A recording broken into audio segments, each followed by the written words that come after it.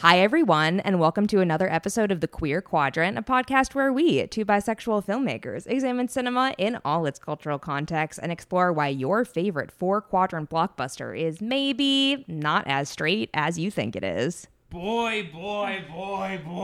I know you didn't just Boy. open this podcast with a reference from Sorry, what? Wildlife 2018, directed by Maybe. Paul I was Dano, gonna which do has nothing to do. Boys, but that doesn't, It sounds would clean. have been better if you had started I can- singing Boys by Charlie XCX. Or Boys by Lady Gaga.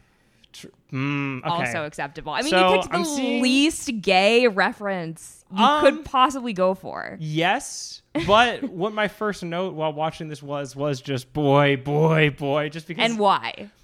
It's always on the mind. Because him your- yelling. because My your brain is brain. broken. I know it's fine. Anyways, whatever. This is why you guys are writers. We're here. You're punching me up. I understand. Thank you. Punching you up, punching you for a wildlife reference over Charlie XCX or Lady Gaga. And I Lady know. I'm Gaga.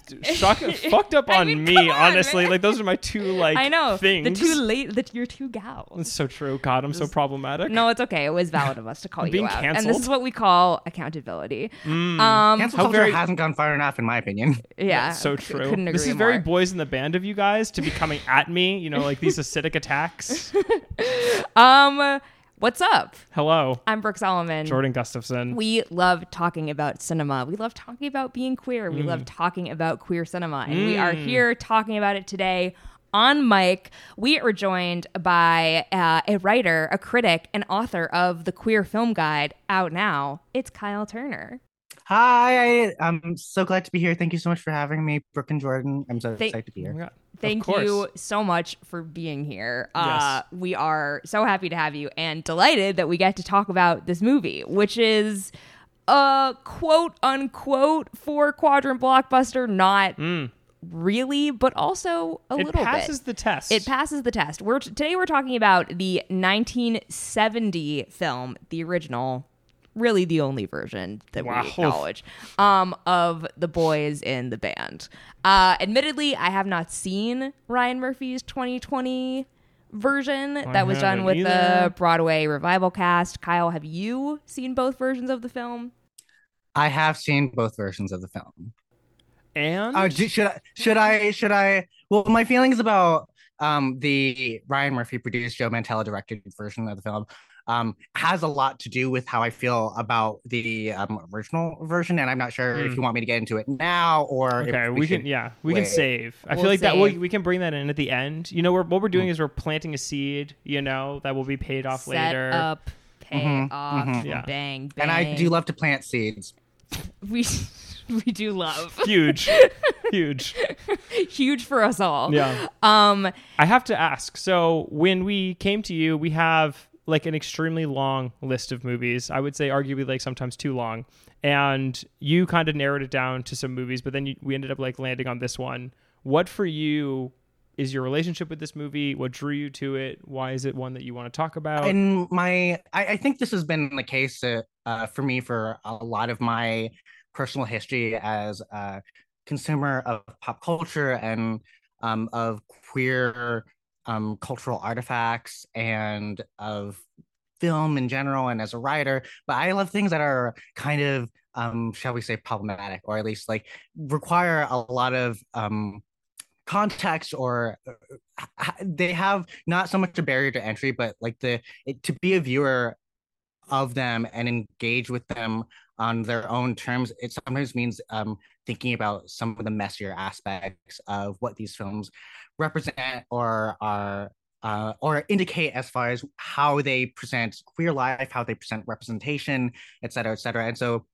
things like The Boys in the Band or Cruising, or even Edward II, the Derek Jarman film, I think are really interesting to think about because they have like they're contradictory and they're paradoxical in ways that I find really compelling and really satisfying to think about. Yeah. Yeah, No, I I think love that's a wonderful and very succinct and eloquent way to put it. Do you like write a book or something? A couple words, I don't know. Because I hadn't seen this movie, and I had You also either, not yeah. seen this movie. But it was sort of one that I feel like is so in the cultural conversation, or at least like is sort of something that you know about, like once you kind of either A, come out, or B, or just starting to like ingratiate yourself within like queer cinema at large. And so I feel for the first time like watching this movie, I guess I really didn't know what to expect going in, and coming out was excited about how thorny and how prickly the movie was, both in terms of like substance and in terms of just like how it made me feel. And I think that's sort of why I'm excited to talk about it today, because it isn't such a clean, cut and dry movie, especially then like you read about the divisiveness of it after the release and how like the queer community reacted to it back then, how people react to it now. It's just kind of a beautiful little thorny movie. Yeah. So yeah, what did you feel watching it? Well, it's interesting because on this podcast, as the title may suggest, a lot of time we're dealing with queer cinema that was made at least partially with straight audiences in mind, or assumedly straight cinema that like has queer undertones that have crept in. This is like a sort of milestone in the history of queer cinema because it is not specifically not engaging with those spaces, but has like still has the quote unquote prestige idea of Friedkin directing and based on this really acclaimed play and like garnered enough notoriety to be in the Golden Globes conversation. So I loved this movie. It made me deeply stressed out, and I had to go for a walk afterward. I felt very claustrophobic at the end of this movie. Oh my God, yeah. Which is obviously intentional. But I liked it because I think that this is, in the most positive way possible, this is much more accurate to a lot of the queer friend groups that I know versus like almost every other queer group of friends that's depicted in media. There's a lot of petty bullshit that goes on, and it's petty in a very specific way. And I love how this film, to your point, Jordan, just like really goes for it immediately. The 1970 version of the film is included in your book, correct? Yes, it is. Yes, it is. How was it sort of like diving into the research of this film? Like, were you super familiar with it and how it came to be and sort of like its place in the history of queer cinema? I had seen The Boys in the Band probably when I was in high school, because that was, even though I wasn't out then, I was developing an interest in some kind of, of like not, if not a specialty, then at least like a fascination with like films that came from some sort of marginalized community. I was raised watching like Too Long Fruit Thanks for Everything, Julie Newmar, and The Birdcage, and so I like had a fairly basic understanding of a lot of things that were at least culturally queer, even if regardless of whether they had like queer characters in them. And so by the time I hit The Boys in the Band, I was like already a fan of Edward Albee's The Who's Afraid of Virginia Woolf, and had also developed a taste for what would become my favorite subgenre of film, which is like middle class white people screaming at each other while drunk. Yes. And my feelings when I saw it then honestly haven't changed a great deal. They have maybe become more sophisticated and deeper, but like I understand it as a valuable cultural artifact that I find like very interesting, but I don't know if I necessarily enjoy the experience of watching it, because of the way that the performances are pitched to the camera, and like William Friedkin doesn't really do anything to sort of modulate what they're supposed to sound like exactly. But anyway, I was familiar with the film and familiar enough with the play via the film, and then I rewatched it when I spent some time living in Provincetown before I moved to New York. I'm based in Brooklyn, and read the original play. And then by the time I wrote the book last summer, I had a bunch of that back knowledge, but then I did a little bit more research as to how it came to be. Mark Crawley used to be Natalie Wood's assistant, and she was pretty instrumental in encouraging him to pursue playwriting. And from that, he began like putting this very like drawing room dramedy, basically, together of all the things that he had experienced and the sort of ambivalent limbo that white um young professional gay men occupied in like the mid 60s in at least New York. And it was interesting sort of trying to think about the context within which it was released, because it was technically the play was staged pre Stonewall, which is whether we like it or not, the sort of temporal signifier of like the birth of the modern gay rights movement, even though there are obviously precedents to the Stonewall Uprising. But the play was staged off Broadway, or off Broadway in '68, and then was adapted by Friedkin in and was released in 1970. And the fact that the film, that the text, as it were, you can please slap me in the face if I could sound annoying by saying text all the time. No, but the fact that it's great that Boys in the Band is able to occupy a moment both before Stonewall and right after Stonewall is really interesting in terms of the sort of internal tensions that exist even in the show or in the film, and the sort of like watershed moment that queer people are experiencing, sort of coming to their own consciousness and political radical potential. And then when you have like the 50th anniversary Broadway revival that's produced by Ryan Murphy and directed by Joe Mantello, and the subsequent Netflix adaptation of it that was also directed by Mantello, it's all of these things, even though they are sort of meant or intended to be a look at the interiority of a certain kind of a metropolitan gay person, I think ultimately Boys in the Band, once you realize like that a lot of its like dramaturgical machinations are like very similar to lots of other plays from the era, it best functions as a way to see how like gay people who were creatives were then sort of like trying to channel their own anxiety about their changing place of power and status at any given moment that a version is like produced. Yes, absolutely. And I think like especially love your point about how this is like a what is it called? A drawing room drama or some version of that. Drawing room comedy, drama, whatever. Like it's reflective of it's reflective of the time. It is very accessible in a certain way, and that it's putting you in a situation that you recognize, at least in like its vague shape, and then introduces characters that maybe you're not familiar with. But it also feels like, I don't know, looking at this film from 1970, I did not feel like it was catering specifically to people who might not understand the inner dynamics of what this type of friend group looks like. Even the poster, which great poster,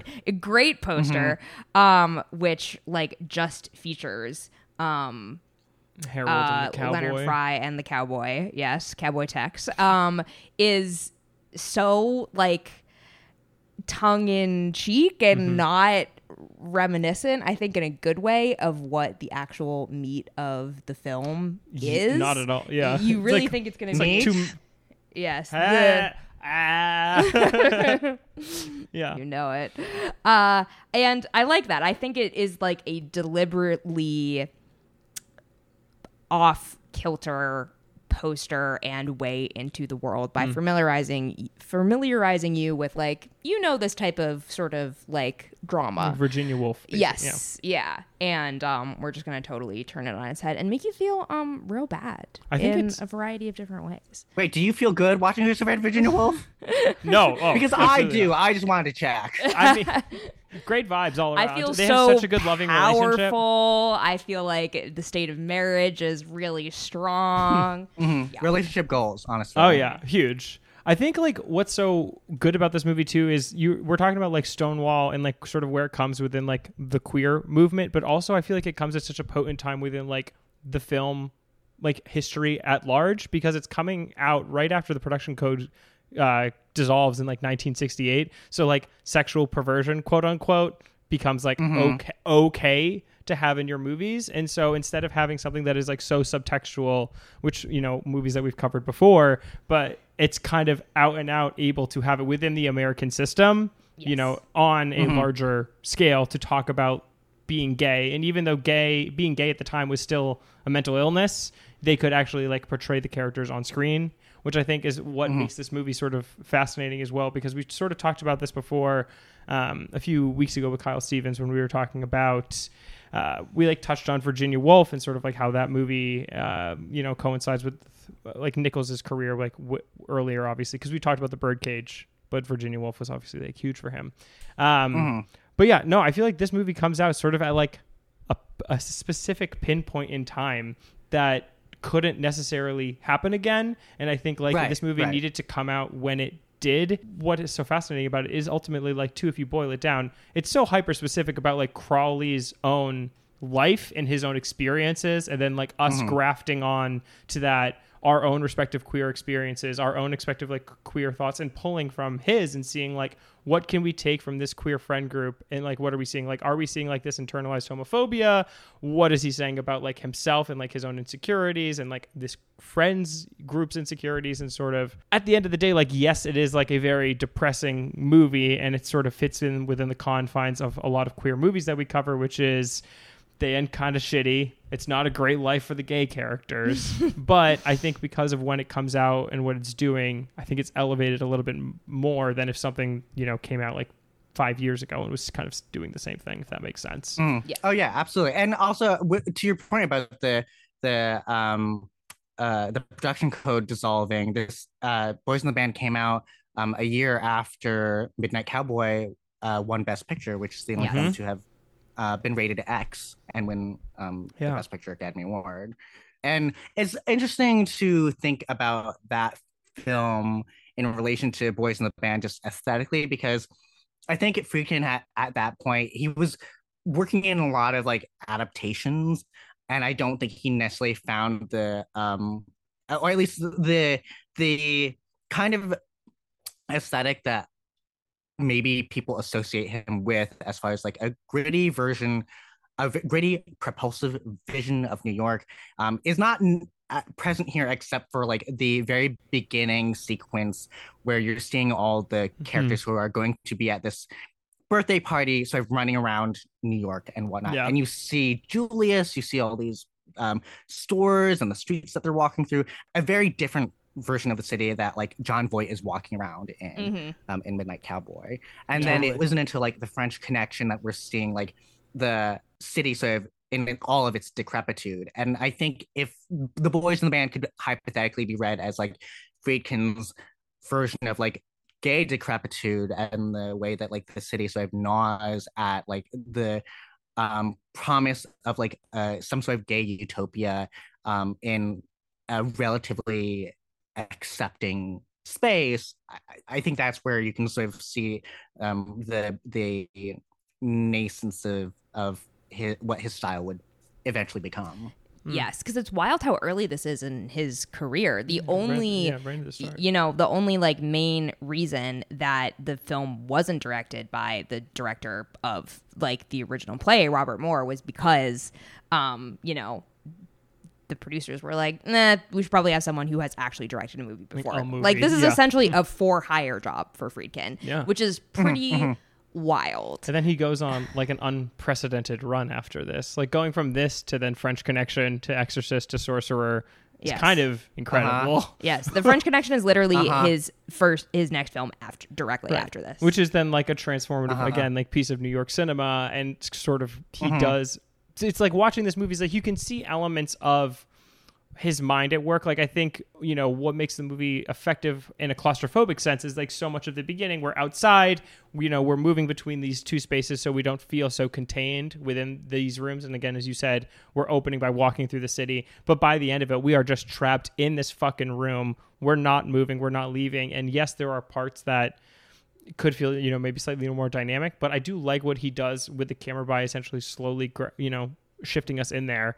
But then, you know, the next movie he makes has like the best chase sequence ever. Yeah. So But it's then- you wouldn't expect him to be able to do that coming from this movie. Yeah, it's also wild to see him obviously go on his like insane run and then 10 years later come like return, quote unquote return to Cruising, which is another wild movie. Yeah.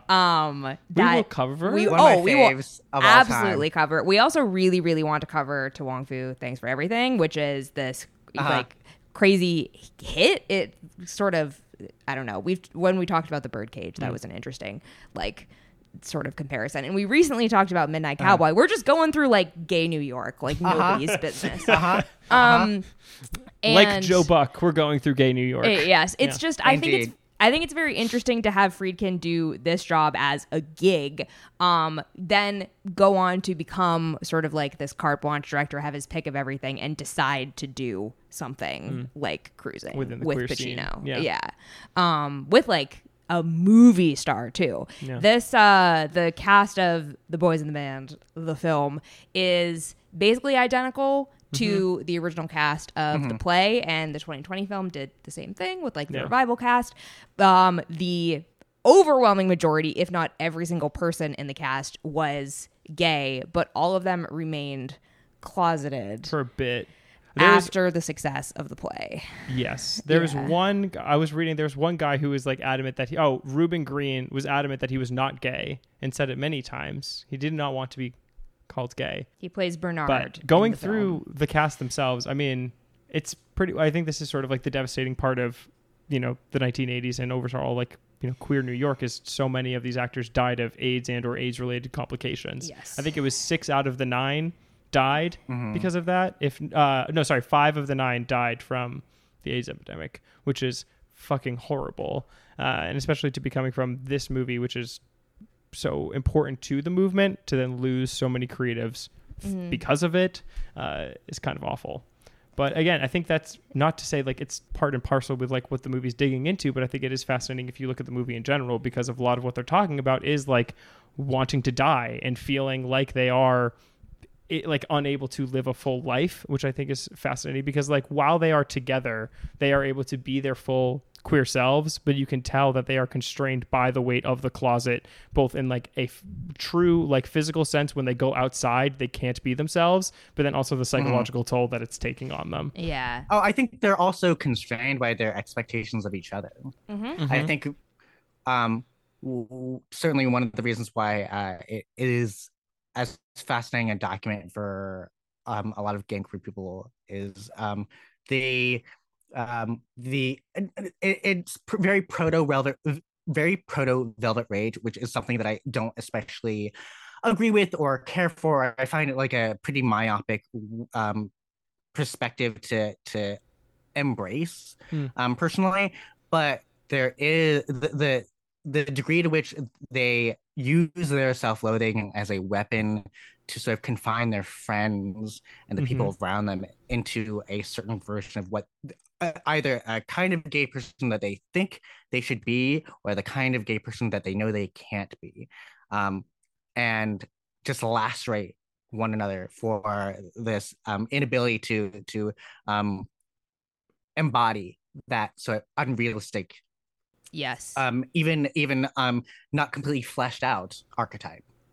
Yeah, and I think that like where this movie and this sort of like work is so, this text, if you will, is so successful in terms of really getting to the heart of that, is that it is very intentional about how many times the characters make intentionally shitty choices that are well within their control. It does not feel like this is a story of characters being so burdened by the terrible fact of being gay that they have no choice but to lash out at each other. It is a very sort of like gripping portrayal of the fact that you still have to choose to make good or bad choices or respect or disrespect your friends over and over and over again, and that you can choose to be swept up in Velvet Rage, which is one of my favorite terms. I just think it's like very it's appropriate. good. It's like It's a good. lavender marriage. I'm sorry It's just for like, I'm sorry for gives. dissing it. No, No. I'm because I agree with you, but like it's like a lavender marriage, you know. It just it sounds like the way that It rolls off the tongue. feels, you know. Yeah. Yeah. But it really puts, you know, being gay might not be a choice, but being a bitter asshole definitely is. Yeah. And this movie like really, I think, lays out the relationship between the two and how that could complicate things, but that how at the end of the day, like, you can still be decent. Yeah. And then one character is just however, am choosing to be a bitter asshole. Yes. Michael is like, what if my vibes were rancid? How would that play? Does the friend group like that? And Yeah. it's like, gee. Because that's the thing is like, he believes that he is so burdened with being gay, and like he feels the weight of like being a gay man, and Harold calls him out for it. I mean, he has this great monologue that I wrote down the whole quote for. I won't say here because it goes on for a bit, but basically he calls him out and is like, you're sad and pathetic, you're gay, you don't want to be gay, but like you will always be gay until like the day you die. And Michael can't, like, subconsciously is constantly rejecting this fact, and so instead of just talking with his friends and like enjoying this birthday in a normal chill way, he decides, okay, let me make the bad choice and lash out at everybody and make everyone confront their own deep insecurities that I myself am feeling, Right. because I can't deal with this shit on my own. And I can't stand to be called out, so I'm now Right. going to make it everybody's Yeah. problem. Everyone has to deal Everyone's with my problem shit. except for mine. Yes. Yeah. Can't relate. Can't relate. I make everything everyone else's problem from. That's why you have a podcast. But I include myself, you know. Yeah. I'm giving like that. I'm really glad in my life, though, that I've never been to a party like this, that it's never happened in this way. Like, you know, we've been to like a gay party, but never where I had to like call a long-term yearn that I had to confess to my love, for example. You know, like, don't think that I would Then ever you want to haven't do lived, Jordan. that. You know, that's so true. Life, what a laugh riot, you know? Haha. Just spend a weekend in Fire Island, and before the second day is over, you'll be there. Well, look, I didn't want to bring it up, but like when you said P-Town, I'm from Massachusetts, Cape Cod specifically, so I'm like, oh, hello, where did you live? So I lived in P-Town for summers of 2015 and 2016. And I worked at a bed and breakfast. So I worked at the Watership Inn. Shout out to the Watership Inn. The So staff, wonderful cute. people. And the second summer I worked there, and I worked at the movie theater Water's Edge. Yeah. And then from there I moved to New York. But being in Provincetown was the first experience that I had really diving into a gay or queer culture and environment, because I grew up in Connecticut, and Connecticut doesn't have public transit, so you need a car to get everywhere, and I don't drive, not because I'm Asian but because I'm gay. So I had when I finally come out, most of my understanding of queer culture was mediated through books and movies and documentaries and TV shows. And like the few times that I'd go to like a gay night at like a bar that was near my college and the GSA, but it wasn't like adult, mature, not to say that it is one thing, gay culture is not a monolith, but like it wasn't, I didn't have access to sort of the many variants that it could take, and so being in P-Town was the first time that I was like really diving into it. And I'd grown up going to P-Town with my parents. My mother and my father used to take me when I was younger, but going to P-Town and living there as an adult was the first time that I'd returned since I had come out. So it was really interesting and very formative and special and useful and complicated experience that really taught me how to be the kind of queer person that I wanted to be, the different versions of queerness that could exist that I may not necessarily have wanted to sort of engage with at that point, or maybe would engage with later in life. But yeah, I mean, even when I was 21, 22 in P-Town, I was definitely like cognizant of the archetypes that I had seen in things like The Boys in the Band, sort of prancing about. Sorry, that sounds homophobic, and that was intentional. I am a homophobic gay person. But the different archetypes. Trust no one, not even yourself. The movie, yeah. The behaviors that are sometimes productive and sometimes not productive. I definitely had like a front row seat to that. Yes. Totally. I relate to you so hard as a New Englander who grew up in New Hampshire, a state with zero public transportation. I also don't drive, not because I'm gay, but because I'm a woman. And it's very difficult when you're trying to dive into a subset of culture that's not readily available to you, how much just fucking research you have to do to even figure out what you should be watching in the first place. I mean, we both went to film school, and I don't think we went to, a very gay film school by film school standards. We went to Emerson in Boston. One of my close friends went to Emerson.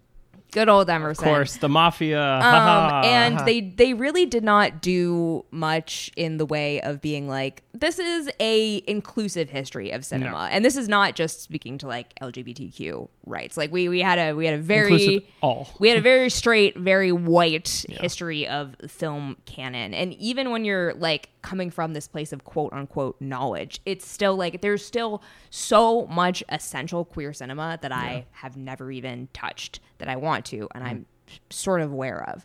But I don't know, it's a lot of heavy lifting. Shout out to P-Town though. That's where my fiance and I are going for our honeymoon.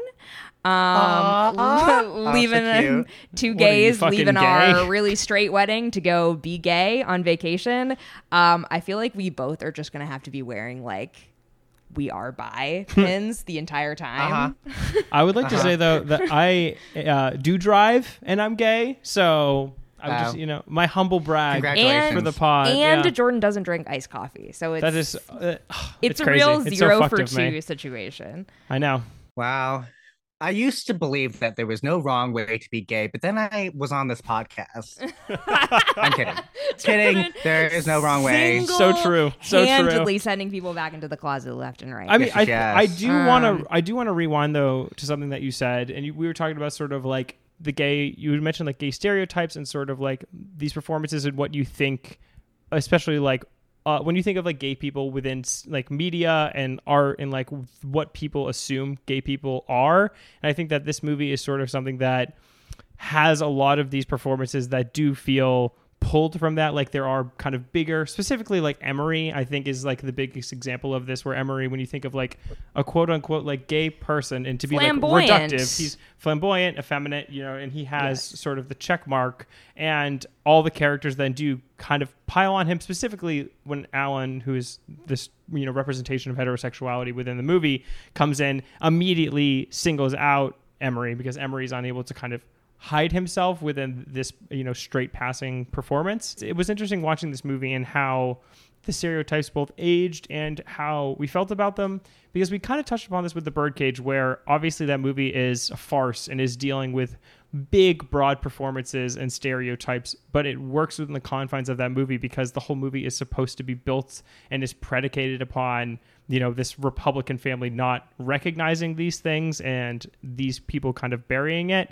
And with this movie, I didn't necessarily find the stereotypes grating or frustrating. It was just sort of, I think I took it in stride with the movie being from this time. I think that I like the character of Emery as bumped up against the character of Alan, because it's the...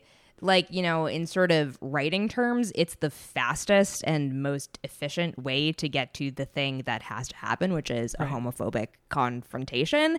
And I also think that Emery, potentially grating though he may be to the rest of the friend group, like, you kind of need him because he serves as like a reflection of a lot of these men's internal loathing of 100%. Like, you are the thing that we're not meant to be, and here you are being it. But I like that he also sucks. Nobody is basically walking away from this story unscathed, which is one of my that's very rare, I think, especially right now. You need your moral center of the film, and any moral center this film has is shaky at best. And And I like that because rarely do you ever walk away from an argument with your friends feeling like, well, that person was definitely in the right. No, everyone has a little slice of what they did well and a little slice of where they were shitty. Yeah. And one person is like, oh, maybe I was the shittiest. Yeah. Maybe like this was one person's fault, but Yeah. everyone shares a little bit of the blame. And you're left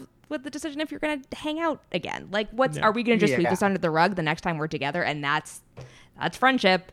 Right.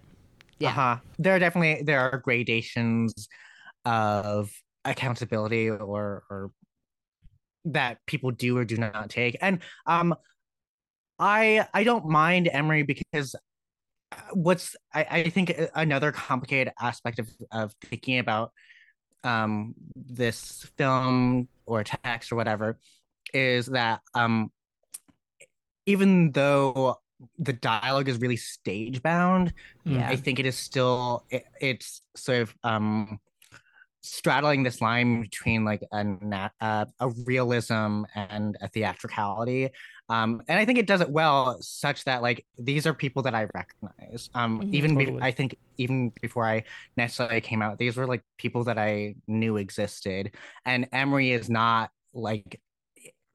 If I maybe out of context, his performance reads like maybe dated or like not as sensitive, so to speak.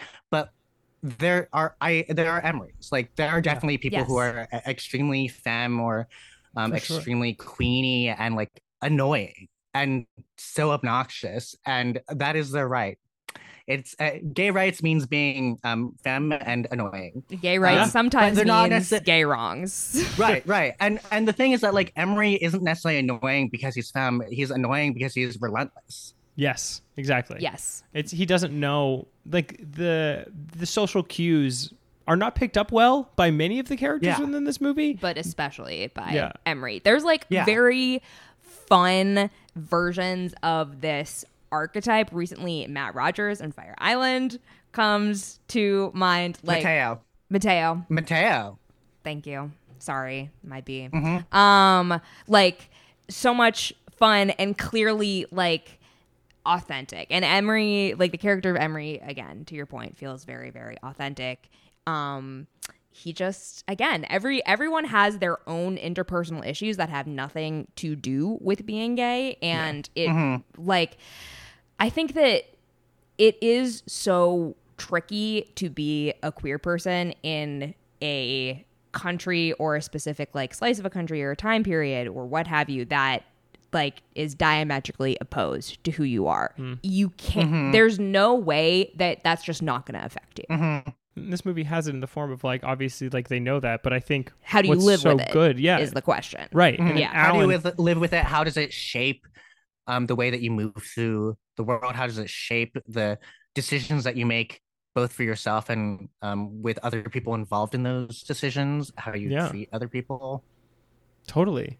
And I think like within the confines of the movie, I think Alan is so intrinsic and important to it because he is acting as like the physical nature of the closet and is coming to basically shame the characters, or rather like heterosexuality and culture at large, and is coming to shame the characters back into the closet by having to hide who they are. And then within this safe space that they've built for each other and for themselves, they immediately start to recognize what it feels like to be back in the closet and like to have to sit with those thoughts and that performance and like how that can wear on you is where obviously where Act 2 kind of kicks into gear, is because then you start the fun of the play is immediately gone by then, and everything is just serious and just gets so deeply depressing. Yeah. Right. The artificiality of like the performance that they have been crafting for the world at large and also for each other begins to fall apart. Yeah. And I also like Alan is such this sort of specter of doom and gloom encroaching on the party. And yes, it's partially because he fucking sucks and all of their worst assumptions about him are right. But also this idea that knowing someone who's walking in that line between like, are you with me or are you against me? And will I ever really know is extremely stressful and impossible to take your mind off of. And I love that it's unresolved whether Alan is potentially, or I should say potentially has homosexual proclivities. Sure. We'll never know. You know, he goes but you back go to New his York wife. and you call him really? Yeah, what are we but doing then here? you call him to talk about your wife? Come Get out on. of here. Get out of here. But the idea that he leaves, we don't know, and that Michael doesn't know, and We'll never know. the world keeps spinning. Yeah.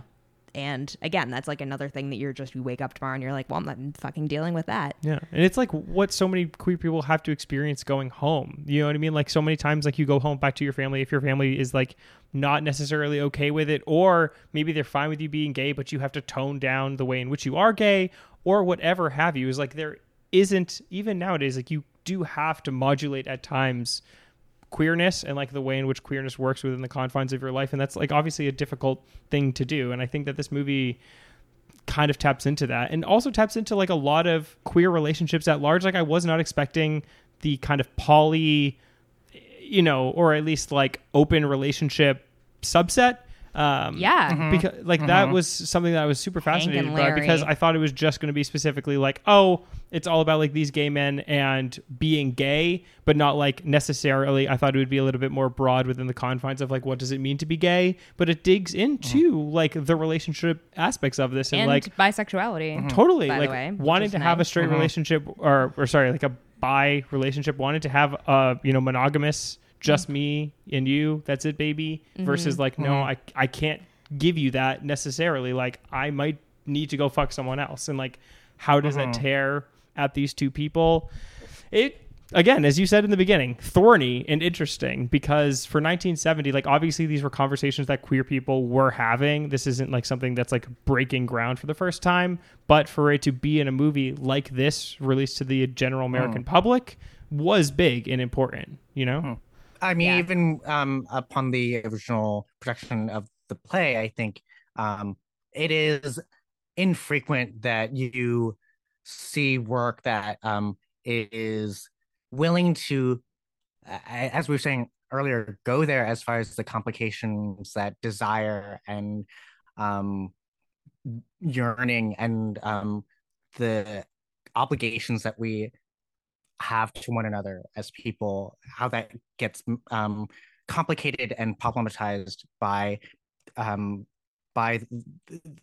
those very, like, you know, mercurial experiences of what it is to want something or want someone.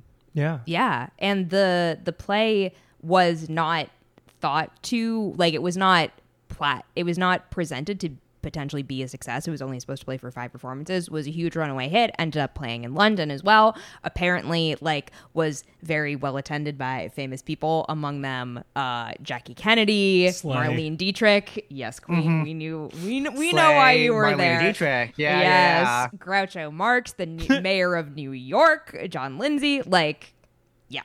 But this was a cultural conversation, and the film itself, besides one of my favorite trivia facts, that it's thought to be the first mainstream American film to use the word cunt, slay boots to that. It is like it's like considered the preeminent sort of like early motion picture to revolve around homosexuals. Out gay men. Yes. So it certainly made a cultural splash. Totally. Yeah, I don't know. I think that, like, what we were talking about with the degrees of closeting that still go on, it certainly is nowhere. It doesn't invoke nearly the same intensity of emotion, but I think, like, it ignites a particular, like, prickliness for you specifically. There are certain degrees of closeting that I have to do depending on who I'm around. I know you can relate, for sure. Jordan. I am sure that we all can relate. And, like, it does sort of invoke, it irks me. And it irks me in a very particular way. And I don't know that I had a necessarily voice for that until I watched this movie. And I was specifically like, yeah, the sort of, like, itchy crawling sensation that I'm getting watching this, that's the feeling. Yeah. It's very much an interesting film about like what it means to like have to code switch in a place that where you didn't think you would have to, where you're supposed to be safe. Yeah. That feel when a safe space becomes unsafe. But also the vibes are so bad in the safe space anyway. You might as well just throw the whole space away. I don't recommend that you visit Hell's Kitchen if you didn't care for those vibes. I feel like what was fascinating too, if we're just like looking at all of the boys in this, band and their relationship, is within the confines of like queerness and like the social hierarchy and the way in which like economic wealth plays into it as well. I think like when Cowboy Tex gets introduced and how Cowboy Tex is gay, but within the confines of their, hierarchy, Cowboy Tex is the lowest rung of being gay, and how all of them just berate and just cast him aside, do not give a fuck. He's just becomes an object to them. They don't give a fuck. And it's so interesting watching like how that plays on Cowboy Tex and like within the confines of everything within the space. It's very depressing. I would argue that the intense apathy that they spew at him is actually an insecurity, because he's the sex worker. Like they both disregard it's the way that I think a lot of people think about sex workers regardless of gender, but I think it may be especially bad towards sex workers who work with men and trans sex workers, and that they are both exalted upon something that is extremely desirable, like the having someone who is just your doll to play with or just something that you can use, but it also completely disregard as a person, and only see as commodity. Totally. Yeah. No, yes. And the fact that he is invited into the circle, but with sort of a knowing wink of like, we'll indulge you and we will have our sort of fun with you, but you're not part of this. Right. Like Harold will take you and you'll be Harold's little, fairy for the day, or, whatever they say. Yeah. And I love that by the time Harold arrives, you're kind of desperate for someone to do something, mostly to stop Michael's tirade. And that Harold shows up and he's like, I'm not here to fix this. This is my fucking birthday party. Yeah. And kind of love Harold when he comes in. He's an Iconic. icon. Yeah. But again, I love that he is not a Deus Ex Machina. Yeah. He is just as messy as everyone else, but he's more at peace with it. And that ends up being like the linchpin. But you're not having him come in and be like, yes, this is how gay people should be. Right. Because he comes in and he tells Michael, he's like, Michael, I see you and at your game. I also play this game. You can't like fool me for what you're doing. Like I too play this game. Yes. But I'm not better than you. Right. Michael is Dorinda and Harold is Bethany. For those of who watch the Real Housewives. Not me. Not me either. But I feel you. So true for that. But I guarantee there's someone listening there's someone right now. For someone out there who watches the Real Housewives, let me know what you think of my Roni comparison. Real Housewives, iced coffee, Charlie XCX. I know, Okay, right? whoa. Bad episode for you. The Charlie XCX, I will not take that slander, or the Lady Gaga. I just did not come up with a better bit. But Charlie and Lady Gaga are too intrinsic to my personality. I cannot have those revoked on Mike. But to bring it back to Harold. I'm sorry for piling on you. No. This is okay. This is good. I could bring up the fact that Jordan is also a Boston sports fan, but I won't because I'm a nice person. It's fine. Oh my God. Okay. It's fine. I'm okay. I'm doing well mentally and emotionally. I'm so good.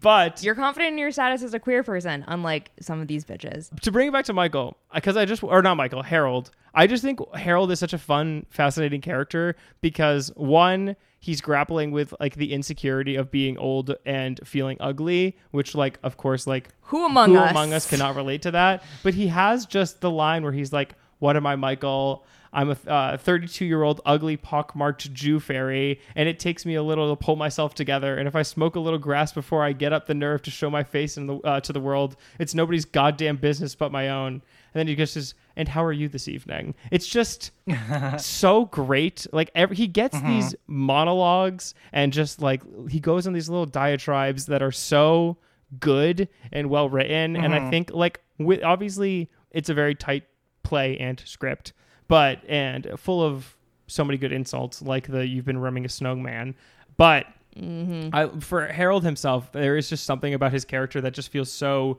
specific, and I would just be curious whether he was based off someone that he knew, or if it, like, in what way and shape or form, while writing this, Crawley was like, this character is this person, and where, if he's putting himself in as like a Michael, or is he putting himself in as someone. But yeah, I don't know if we'll know. I'm also curious and not sure as to what elements Crawley is sort of projecting himself into or onto. But I think Harold's character is interesting in the way that it complicates the show's relationship with race, and it's not great. It's really not great, and the revival production tried to fix some of those things to varying degrees of success. But the fact that, like, he identifies Harold as Jewish means that, like, at least there is this internal awareness that Jewishness and gayness have distinctive relationships to this person with regards to how they conceive of their identity. That is not the same the way that, like, Michael does. Michael's, I think, pretty clearly a WASP. And he's not, and he's so sort of like tunnel visioned about his own place in the world and the way that that he's perceived. He's not necessarily connecting the fact that there are other people, even in his friend group, who have to deal with, like, another dynamic or component of marginality. Yeah, and Harold calls him out in that, like, you are a homosexual and you don't want to be homosexual, and says, like, no matter how much you pray to your God, that's not going to change. This idea that, like, your WASPy background, and I think he's, like, identified as Catholic at some point, is not helpful. You think that this might save you, it's not going to. This whole idea that, like, the more real you are with yourself, the easier it is to get up in the morning. But then at the same time, Harold, like, walking that back by saying, it's really difficult for me to get up and get out of the house, but I can accept the fact that it's difficult and you can't. You can either look this thing in the face, or you can't. You can stare directly at the sun or in a mirror. I think if we're talking about race, Michael is for sure the one who walks out the most scathed, because he does this whole performance where he's very racist, and it is extremely uncomfortable watching. That's all. I guess I don't know what else to say, but Michael just, in his, acidic, everybody should fucking hate me nature, decides to just adopt a voice, and it's bad. It's just real bad. I'll just say, So I guess he adopts a black accent. It's not great, and it's also I think that there's some sort of, like, dialectic going as far as, like, he is adopting a level of blackness while also, like, he has this unresolved fantasy crush on Donald, who is the sort of being purported as the hottest person in that group, and next to Alan, like, an idealization of, like, white masculinity. Right. Yes, the specific, like, this idea of, like, a man's man. Part of Michael's, like, horrible insults to Emery are, like, who would ever want to be with you? You're not a man. Yeah, he has the whole thing there where he's like, nobody would want to be you except a fugitive from the Braille Institute, which is so fucking rude and awful to say. Like a read, but Jesus but also, like, Christ. God. Yeah. But this idea that you're actively, like, rejecting stereotypical aspects of homosexuality in your attraction to masculine men. The male men. And I think that, like, the people that probably walk out looking the best are Donald's is probably Donald. He's relatively supportive, but we can question whether he's an enabler or not. He is milquetoast. Yeah. Let's just say he's milquetoast. There's nothing going on in that noggin. A potted plant. He's so pretty, but so dumb. Yes, he's played like by. Go ahead. Go on. I was just going to say played by Matt Bomer in the 2020 version, which is Oh. perfect. Yes. I think like there's there's Tex, and even though he also sort of functions as a himbo, but he kind of takes more of a stand than Donald. Donald's like sort of level of apoliticality or inability to make any decision is that is that flaw. He's just sort of the blank slate that everyone wants to be, where he doesn't express any problems. Yeah. Right. Yeah. I think that the people who probably have the best relationship, even though they're working through monogamy and also potential heterosexuality or bisexuality, are Hank and Larry. There's a famous scene left on the cutting room floor of them kissing passionately, because there's no kissing in this film, that Friedkin cut thinking it was like over sensational, and then apparently later regretted and wished that he had left it in. I don't think it's necessarily needed. Like, I don't think that it changes their relationship, but it is interesting. I mean, that's like a classic QQ thing to discuss, is like, oh, there's this one type of queerness that is palatable, then there's something else that is like not as palatable. And even if you're looking at like a very queer film, you sometimes get stuff that's left on the cutting room floor. And like the thing that might make it, even though this is not explicit, having like an explicit gay type of kiss explicit brings it to another level, I think, versus just being able to be like, all of these men are gay, all of these men are insulting each other. And I think that's just on a purely, if we're stepping back, looking at like American audiences and what they're comfortable with and their comfort level with like gay men and queerness at large, especially in like 1970. Right. It's the difference between like sex as theory and sex as action. Yes. Exactly. Yes, that's a perfect way to put it. Remember when Rocket Man cut out all their like queer sex scenes for airplanes and I barely remember Rocket Man as a movie. that's a movie that we brutal dig for defend better perhaps than Bohemian Rhapsody. Well, because we also did a the bar Bohemian is Rhapsody, in hell Rocket Man for double Bohemian feature, Rhapsody. you know. So. I defend Rocket Man. I wish that the first 30 minutes didn't exist, but other than that, I think it is a pretty little great Elton time. John, aka Kit Connor, I think, from Heartstopper, which is wild because I feel like he was so young and now So he's small, like yeah. a teenager. Crazy how Time aging happens. insane. How very Herald of us. You know? It'd be like that. Kyle, I'm very curious to know your thoughts on the 2020 remake, since we planted the seed and now we have to harvest it. And love to let that seed bloom, as Troye Sivan once said.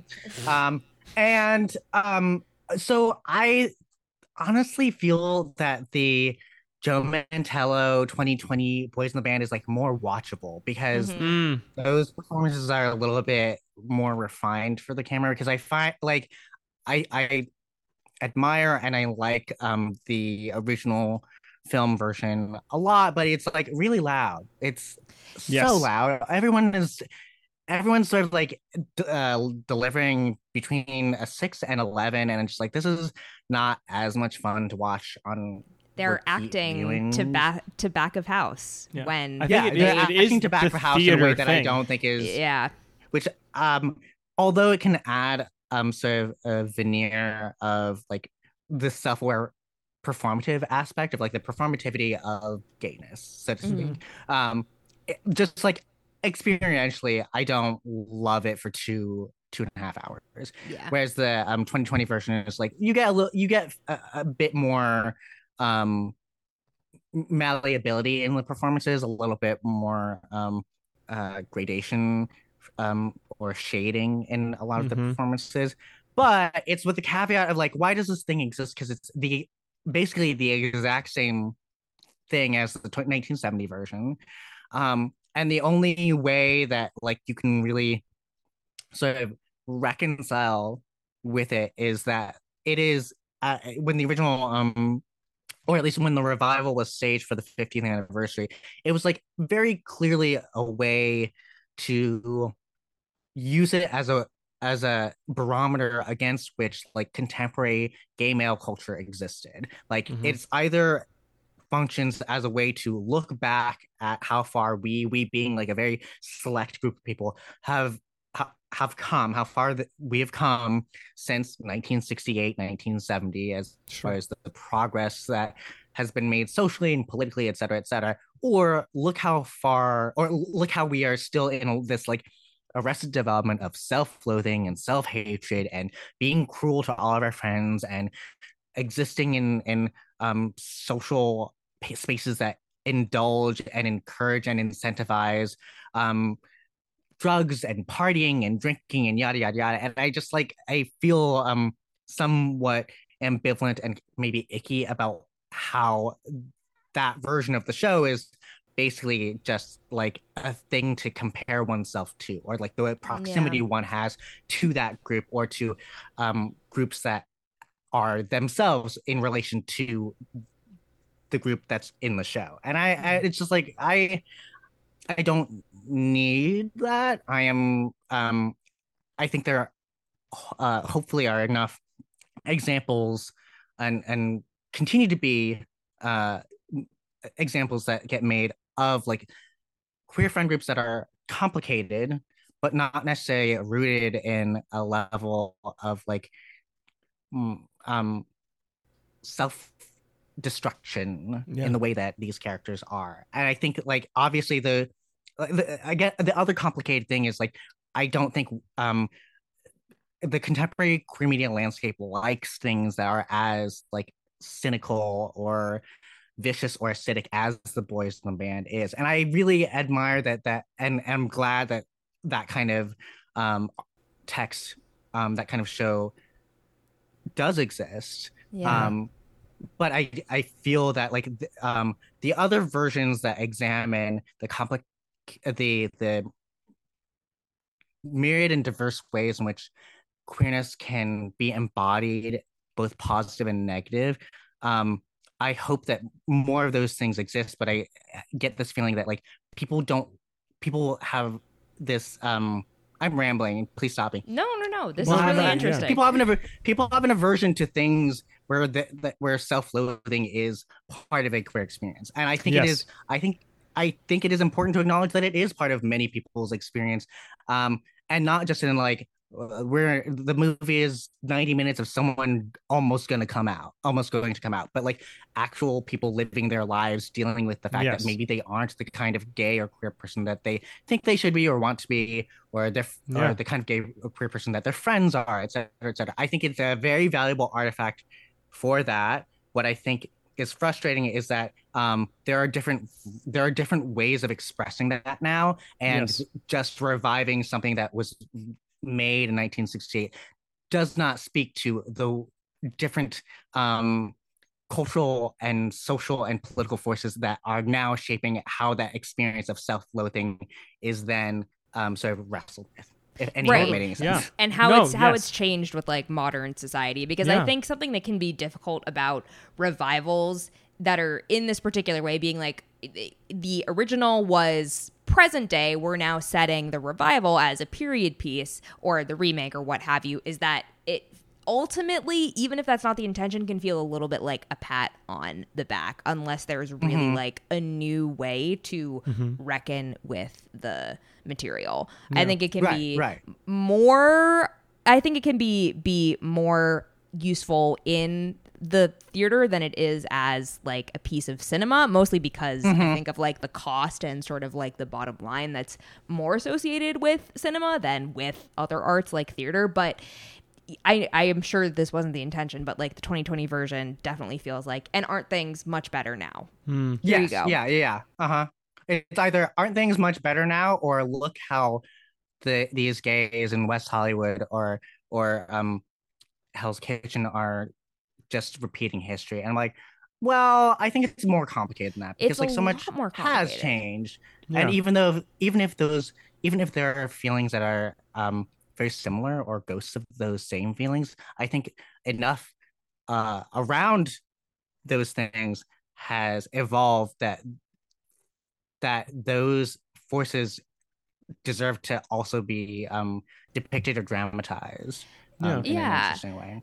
And like you said earlier, and something that we often invoke, queer culture is not a monolith, and there's always room for like the queer joy and the queer self-loathing. And like alongside the depiction does not equal endorsement thing, it's also like, let's not pretend that the only way that seeing yourself can be cathartic is through positivity. Right. I find it really cathartic to see like a particular type of, you know, sort of queer self-loathing and wrestling, and it helps. It can help, and it can also feel like it, you know, art is an artistic expression. If that's what you want to grapple with, there should not be limits on being able to grapple with that. Yeah, it's just a matter of finding new ways of expressing that, as and opposed reflecting, to going back to the same thing over and over again. Yes, right. Yeah. There is, you know, I think this is like both like the business side of Hollywood and theater at large is also sort of like a part of that, in the ways in which like things get rebooted, recycled, remade, revived. It's kind of like the cycle where which like, because something was successful and it's a name, people think that like we can kind of bring that back and tell the same story, but for like a new audience, without, as we've already said, like grappling with the change that has happened, or like making something new, where like the Boys in the Band, when it came out in 1970, was something fresh and new, and was saying, was about talking about this now. self-wallowing, this, you know, the self-laceration, but also dealing with like this friendships and like the ways in which these things play. And like, rather than maybe rebooting it, like think about like a way is like, what would be like the new version of this story? How could we tell that?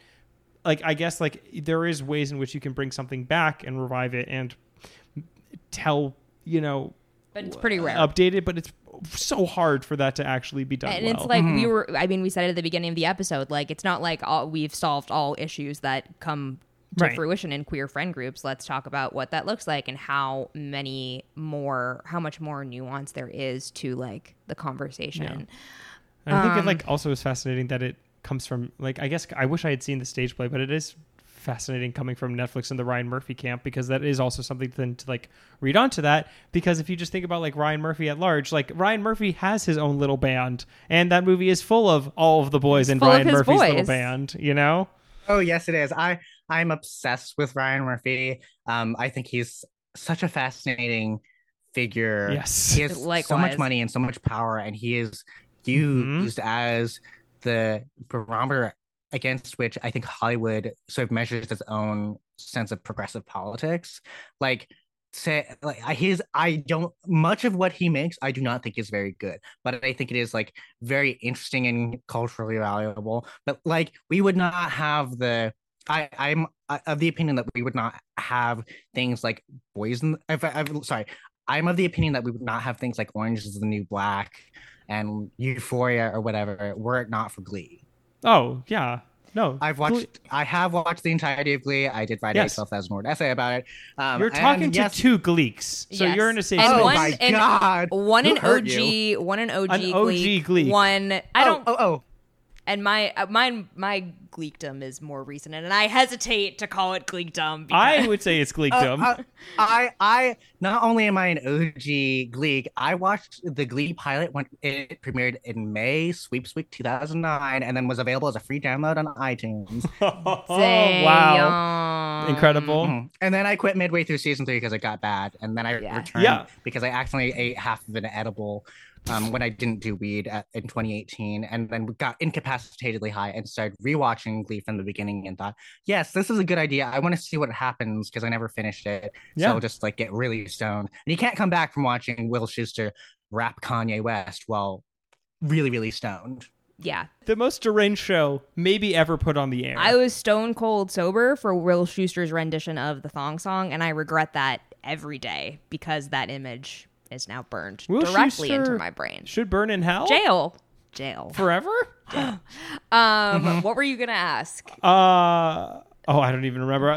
Glee got brought up in my... No. Glee got brought up in my brain, went, ooh, Glee. And just Glee. went on a little tangent. Glee seasons 1 and 2? I will say, as much as sometimes I find Ryan Murphy's casting very questionable, and of course, like, he is not solely responsible for the casting of the 2020 film because it was the Broadway revival. I think Jim Parsons and Zachary Quinto as Michael and Harold are pretty god tier Inspired casting. level Yeah. casting, especially for what the revival was trying to do, which is be a very direct revival. Like, they are so evocative It's so of funny Kenneth looking at, Nelson like, and Leonard Fry. The looks of them, of the two men, I think it's so indicative of like how we as a culture have changed of who stars in our movies and like actors' faces. Because you look at the 1970s movies and like there are some cuties, obviously, like don't get me wrong, but like everyone kind of has just like a character actor face. But then you look at the Boys in the Band 2020 and everyone's just really hot. Not helped and by it's sort Ryan of like Murphy's shiny, it's- smooth white boy. Exactly. It's like everyone has been favoritism. through the Photoshop filter and everyone has like this chiseled look. And you just look at the difference and you can just see how we as like a film society have changed of who we put in our movies. And like And as a gay society as well, these Boys in the Band go to Equinox. Yeah. Yes. These Boys in the Band live in WeHo. It is definitely not giving New York in the same way. I mean, the other thing that I find somewhat frustrating about the remake is that besides its desire to be interpreted or used as some sort of like temporal signature or whatever, it ultimately doesn't have that much perspective about the material. And that's like the problem. Like it doesn't have a point of view, although Jim Parsons is really good in it, but it's just like it is just redoing the show without more of a specific angle or take on it. And I am of the opinion that like if you're going to revive something, you have to like make a better justification for why you're doing it, other than like it's so different from when we originally put it on. Let's look at what society is like now, but not in a meaningful way. Just you as the audience, like sitting there and going like, yes, interesting. It's I feel the same about most quote unquote rebooted material, where I think that the take really needs to be much deeper than a combination of reckoning with the sins of your past property and a nostalgia cash grab. Like those are the two in large part like things to do. Oh, we're making an updated version. We're making it better, more inclusive, or also, hey, remember this thing you loved? Here it is again. It's very, very frustrating. But I think that like of all the properties to, revive, again, revivals are super common in theater. I do think like if the 2020 version raised some knowledge about the original and like drove people towards this period of history and this like piece of work, this text, that is worth Like, something. enough, to do I something. mean, I think that like that is honestly how I became familiar with the original Boys in the Band, because as previously mentioned, I was doing a lot of my own research on queer cinema, which I am not very good at, nor have the time to properly deep dive as much as I would like to. So a lot of these things I like hear about, I think, like, which is insane to think about. The first time I heard about like Tu Wong Fu, Thanks for Everything, Julie Neimeyer, I was like 3 years ago, 2 years ago. And it's just like, it's these things tend to get swallowed up by overwhelming popular culture and pop back up in pockets, even if they were really significant. Like the Boys in the Band is really significant, was significant at the time, is still significant. There are tons of people who are going to go their whole lives having no idea that this is something that exists. I mean, it's like you think about like what's taught. It's just to bring it back to like film school. It's like you think about what's taught, and obviously there is like the cultural films that you want to touch on, like the big ones, but like the fact that there isn't, or like wasn't the option to have something like this being taught anywhere is like a little bit frustrating, given as like its cultural significance, and or like having it even like mentioned somewhere, I think is a little frustrating, especially like, when you read about like the dissolution of the production code. Like this does play a lot, like an interesting part within that context, within like early 70s, late 60s cinema. There was a crazy quote about the original play from Peter Filichia from Theater Mania that compared straight audiences' reaction to this to white audiences' reaction to A Raisin in the Sun, which is kind of wild. I know. Yeah, let's just take a moment for that. But we didn't expect Theater Mania to be the most racially up to date. No, publication. we did not. It's like that in that it changed the outlook of straight audiences who went to see this play, where they were like, "Wow, gay people do have feelings. They're normal." But yes, Not to me, they don't. And they never will. I very much agree, though, with your assessment, Jordan. But luckily, that's why we have the Queer Film Guide in our lives. And I'm just going to start planting it in small town free libraries everywhere and let homosexuality sweep the nation. Love that. And the water will turn the frogs gay, and we'll all descend into anarchism, and it'll be a good time. It sounds beautiful. Yeah, sounds like my America. Finally. This is the liberals' America. The gay this is agenda. The future liberals want, or whatever. Yeah. It's the gay agenda. The woke mob is coming for us. Yeah. I agree that it's a severe problem that like queer cinema and other forms of cinema from marginalized communities are not part of the courses or the canon and that is taught in film school. I think that is obviously a big problem. However, I think that we now have the tools and the apparatuses to investigate ourselves, and I have very little hope or expectation for a lot of these big platforms like Netflix or Hulu to be encouraging their consumers to think about a bigger cultural heritage of cinema, just generally speaking. Like most of these platforms don't have movies made before 1990, never mind 1980. And so like when I was like, I hate to get on my soapbox, and I'm not blaming either of you for the record at all, but like in my experience of talking to other people, especially people younger than myself, and this is where I get really crotchety, there is an assumption that that if something isn't like on a Netflix homepage, it like doesn't exist. I think that's changing a little bit with the growing popularity of a app / website like Letterboxd, where you can sort of find all the things that your friends are watching and whatnot. But like, one of the joys of knowing that you're different and knowing that other people are different like you and have created art and culture out of that difference, and that difference, it fuels a sense of aesthetic and formal energy, is seeking that stuff out and finding that and scouring the internet and all the torrent sites and all your libraries and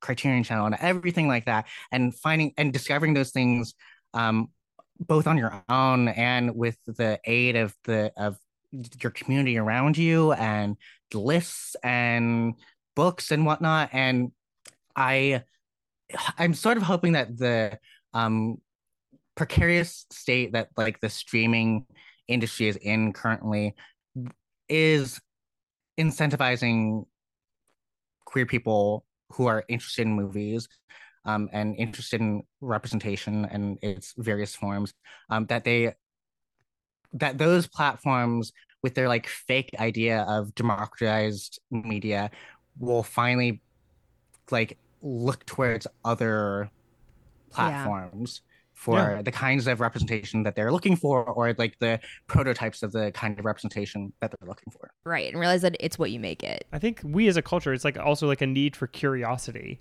and like the want to like go out there and expand your horizons and fucking see what's out there and see all of the art that does exist. Art in like all forms, whether that be movies, books, shows, plays, whatever fucking have you. And I think that one of the best parts of coming out and becoming a part of like the queer community is being able to then discover and push yourself to find things that connect to you on such a deep intrinsic level. Like I think like one of the best parts about like both the podcast and just in general of like since coming out has been like finding something and being like, oh my God, like I have been searching for this my whole life. I wish I had this earlier, but like now that I have come out, I can find this thing. Oh, and like this filmmaker worked with this person and that leads me to this thing. Or like I found this thing that's tapping into it. Let me like read about it, and then I'll find a different movie that like has a thematic like similarity to it, or is like touching on something, or you then dig into like a filmmaker at large. Like the only reason not only reason, but like growing up, I knew a lot about John Waters because I had two like lesbian aunts, and so in their kitchen they had fucking so much Divine shit. And when I was like 4, I'm like, what is this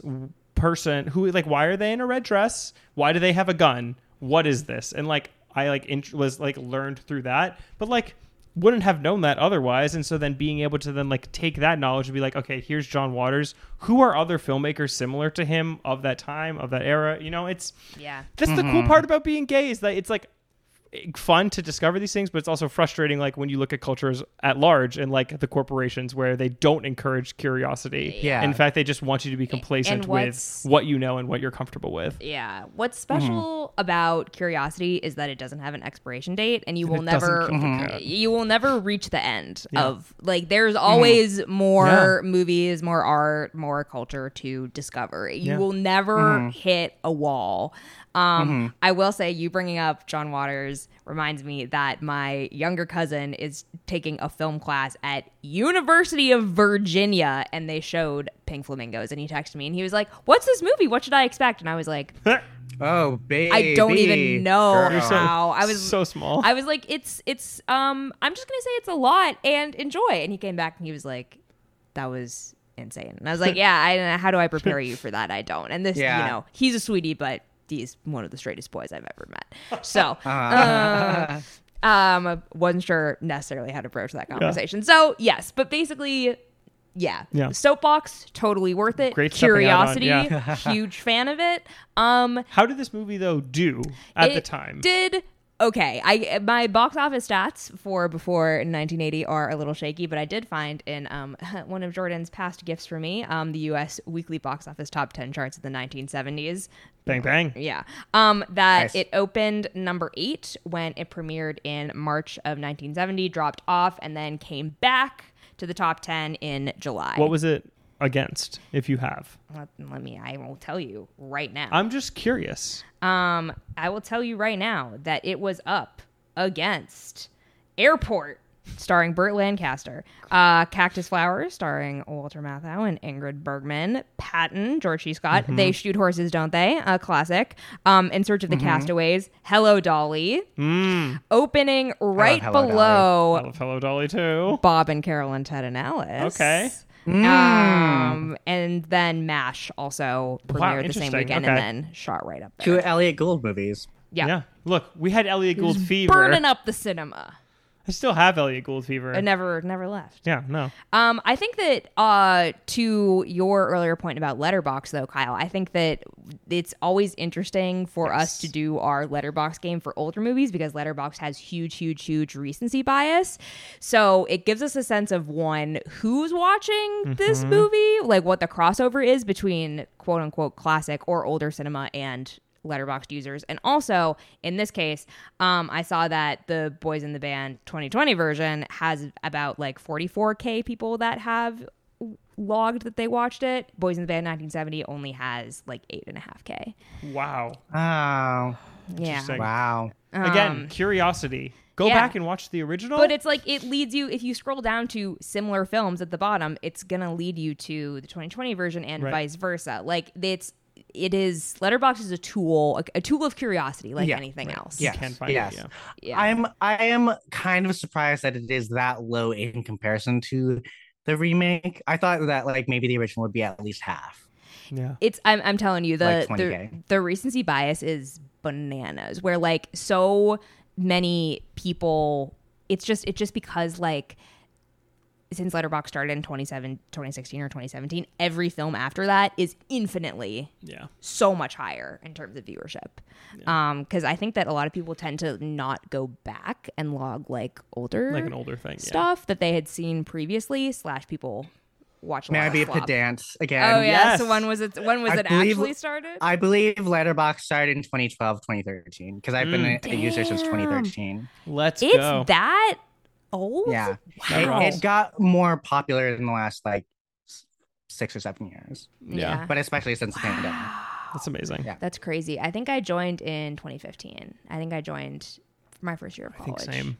But Yeah. I don't, maybe even not. Maybe We're all later. longtime users. Yes. we are longtime users. Yes. Now, can I take a guess at what the average letterbox is here? Yeah. Because again, we've talked about this. I think it's always interesting with older movies because sometimes it can be inflated where people have a better memory Old of it. movies are better. Or they have the opposite where they're like, oh, Boys in the Band, like 3 stars. So I'm going to go split the difference and I'm going to say like 3.6. Okay, Kyle, would you care to put in a guess? Not required.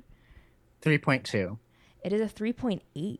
Ooh, okay. Yes. Oh, wow. Most Okay. people, That's kind of good. most people give this 4 stars and a Okay. pretty healthy selection of 4.5 Let's go. as well. That's yeah. Oh, wow. I was expecting less. Yeah. So- Boys So in was the I. Band 2020 has a 3.4 for what it's worth.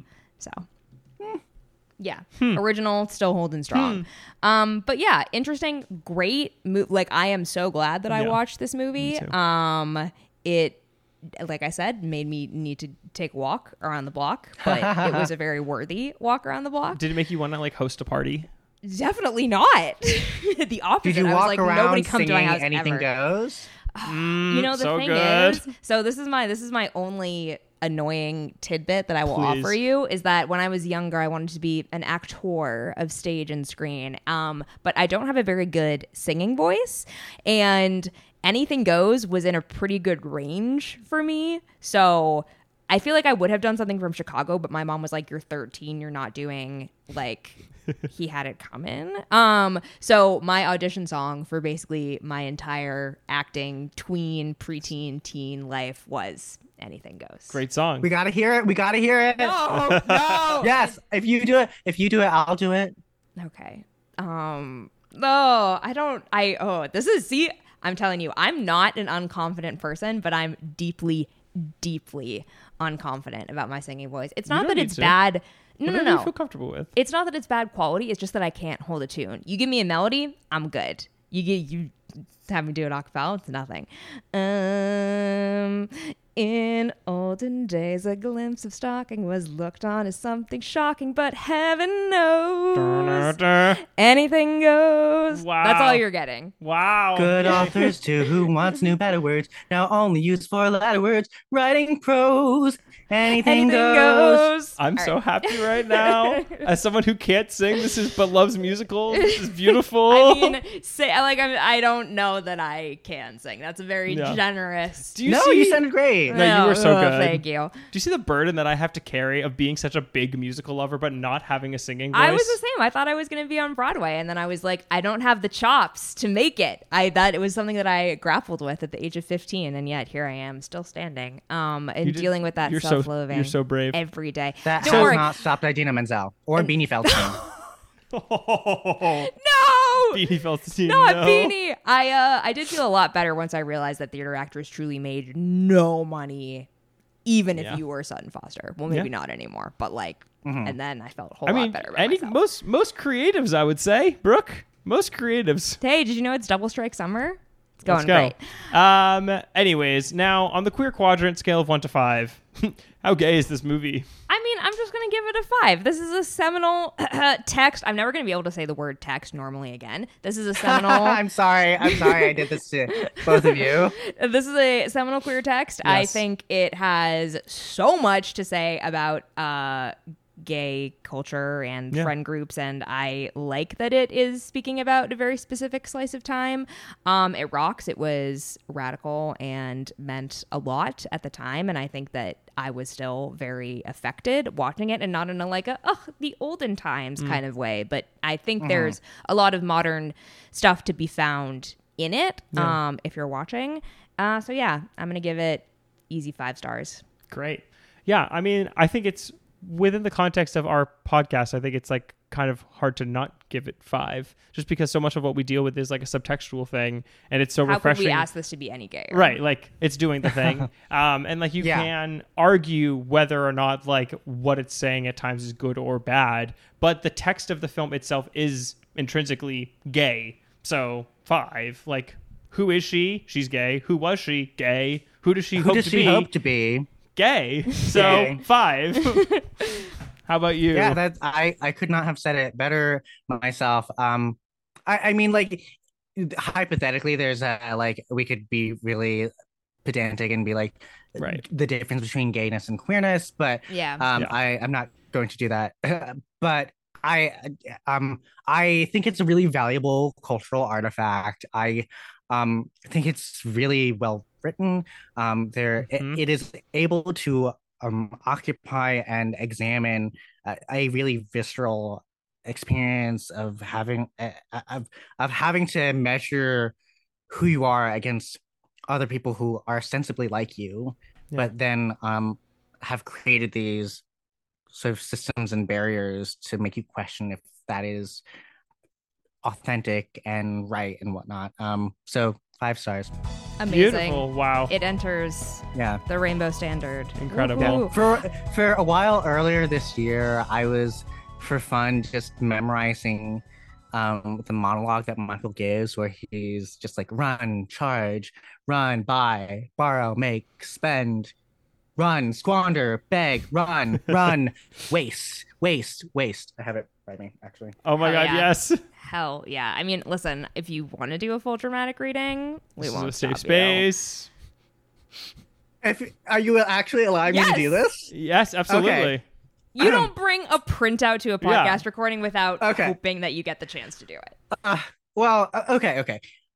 You just think it's nifty how I've flitted from Beverly Hills to Rome to Acapulco to Amsterdam, picking up a lot of one night stands and a lot of custom made duds along the trail. But I'm here to tell you the only place in all those miles, the only place I've ever been happy was on the goddamn plane. Bored with Scandinavia, try Greece. Fed up with dark meat, try light.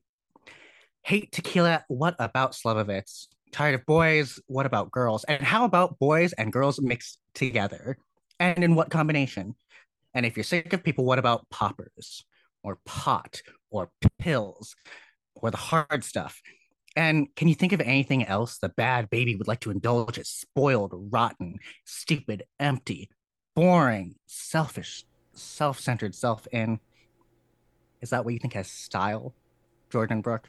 Huh? Is that what you think you've missed out on? My hysterical escapes from country to country, party to party, bar to bar, bed to bed, hangover to hangover, and all of it hand to mouth.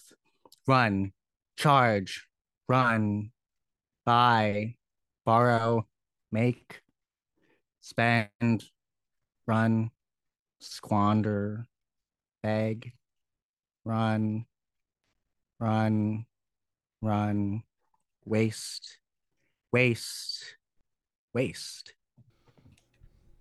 Woo! Yeah, That was baby. Thank you. so fun. Yes. Wonderfully Thank you delivered. so much. Oh my God. Thank you. An actor in your own right. Yeah. Film critic. More like Please. film actor. Yeah, it's a really It's really fucking good it's monologue. a really great monologue, and I Yeah. think that Yeah, it it's is. still very relatable in sort of the sense of ennui and Mm-hmm. also just in general dissatisfaction that I think is extremely universal, Yeah. and also extremely specific to this idea of I'm supposed to have everything I want and living my true life, and why am I not totally Yeah. happy? And it's very okay to not be totally happy, but Not to Michael. not to Michael. One of the I think the line that stayed with me the most as I was taking my post movie walk was if we could just not hate ourselves so much. If we could just learn to not hate ourselves quite so much. And to me, I think it's like this movie is not necessarily about loving yourself. It's about not hating yourself. hating And yourself. like neutrality can be a win. Yeah. Yeah. This Barbie is trying to fill the void with conspicuous consumption. There you go. Timely.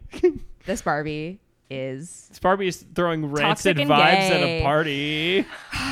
But Kyle, you are not toxic and gay. Absolutely you are not. wonderful, and we feel very lucky to have you. And thank you for bringing this film to the podcast. I think course. it was like a great learning experience and a chance for us to fill like a gap in Yeah. our cinema resumes. It's part of Thank a you nice so much for summer. having me. This has been so much fun. Oh, of course. So glad. And I mean, it's not every day you get a flawless monologue performed. That's so true.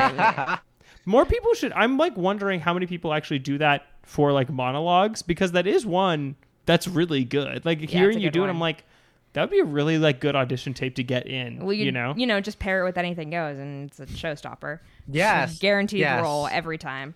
I'll have to ask my actor friends.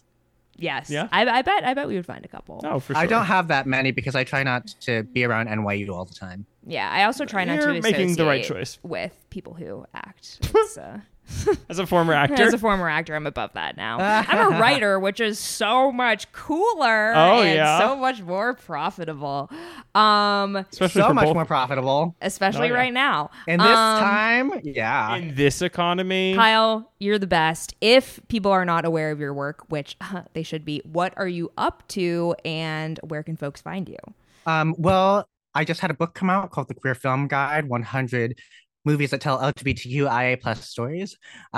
It's a chronological broad survey of the history of queer cinema, starting from 1919 with Different from the Others, all the way up to 2022. I'll let you find out which movie that is as a surprise. And it has anything from The Boys in the Band and Cruising to things like Jennifer's Body and Seed of Chucky and My Hustler and Scorpio Rising and The Duke of Burgundy and all sorts of movies that I think hopefully people will be interested in. I hope people who are interested in getting into queer cinema find it a useful and fun resource, and people who are already kind of into queer movies find some deeper cuts that you might not expect.